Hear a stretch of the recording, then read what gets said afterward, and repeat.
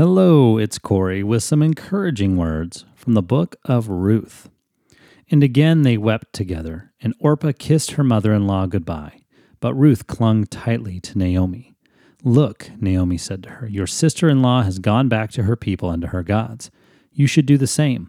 But Ruth replied, "Don't ask me to leave you and turn back. Wherever you go, I will go. Wherever you live, I will live.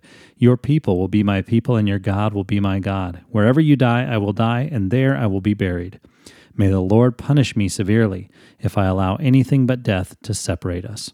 When Naomi saw that Ruth was determined to go with her, she said nothing more. Ruth 1:14-18. In case you're not aware, Ruth was from a place called Moab, where the people didn't worship the one true God.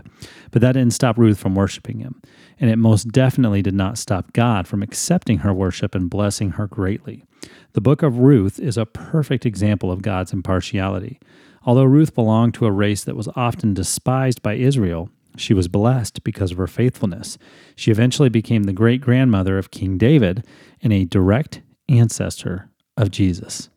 Ruth's story is a great reminder to me that no one should feel disqualified to serve God because of their race, their gender, or their nationality. God can and does use everyone and every circumstance to build his kingdom. Now that is encouraging. Have a blessed day.